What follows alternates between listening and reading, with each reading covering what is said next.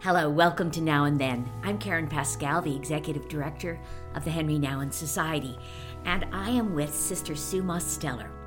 Sister Sue was a dear friend of Henri Nouwen's, someone who worked with him, someone who enjoyed his company at L'Arche Daybreak, where they both were there for 10 years. Sue, I would like to ask you what it felt like, first of all, to have just Henri in your everyday life. Was he a good friend? Oh yes, it took time, but we became friends, and yes, I would say we were very good friends. It was challenging also because we were very different, and we worked together, so that made our encounters more than what most people would have, and he was just this most beautiful man, and of course I can talk very positively about him now that he's gone. I wish I had been as kind when he was here, but he was wonderful to work with. He was very humble. He was listening. He was so pastoral, and his heart's desire was just to help people to grow and to deepen. And this was a quality that just touched me so much, that whoever he spoke to, he was interested in them as a person, but as a person on a human journey. And he was really, he made himself there to listen as a shepherd who wants to give them a affirmation for the journey, who wants to nourish them and help them on their way, and who wants to, when they're in crisis, reach out to keep them from danger. And so these qualities were very, very dear to me. I loved him in a very deep way, I would say. Yeah. Now, he clearly saw your giftedness. You're a writer as well. And did he draw you out? Did he encourage you? Did he want you to read his work and critique it? What was your kind of relationship over writing? Well, I mean, he was very, very encouraging. Although I am not a writer, I like to tell stories, and that's what I can write, but I don't make things up in my head. So he was able to articulate some of these experiences that were marvelous and deep. So we didn't, but he gave me all his stuff to read before he published it, and he gave it to a number of people. I was not the only one. And he was really open to feedback. The other thing that he was so generous was, well, the most generous person I ever met in my whole life, with everything. His money, his car, his goods, his everything. It was just for anybody who needed or wanted it. But he also wanted to share his ministry.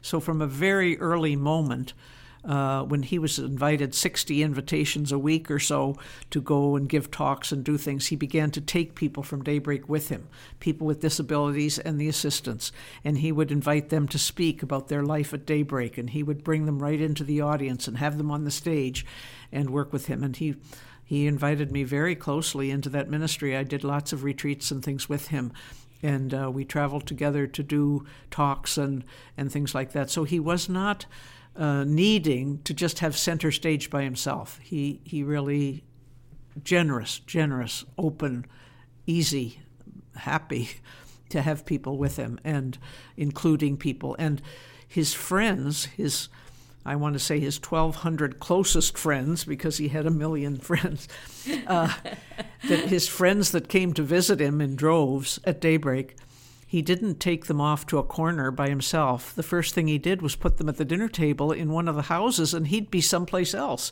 And they were just sitting there scared to death and not knowing what to do, but he just wanted them to know the community. He wanted to share the community with them. So we got to know so many of his friends, which has been such an asset since his death, because those friendships continue, and people are very, very wonderful. Now, Henri died very suddenly. September 21st, 1996. Nobody was anticipating that he would die, least of all you, Sue. Correct. And when the will was read, you were in for a surprise. What did you discover? Well, we had to practically force him to make a will. We kept saying, you're flying all over the world, and you have all these people all in all these different countries and friends and assets and things like that. We don't know what's yours, what's theirs. We have no idea, and you better just get it settled, because it's not fair to us if we have to pick up any of the pieces. So sure enough, it's what happened, and he died very suddenly, and it took us several years to. It was all over. But anyway, he had left a beautiful will.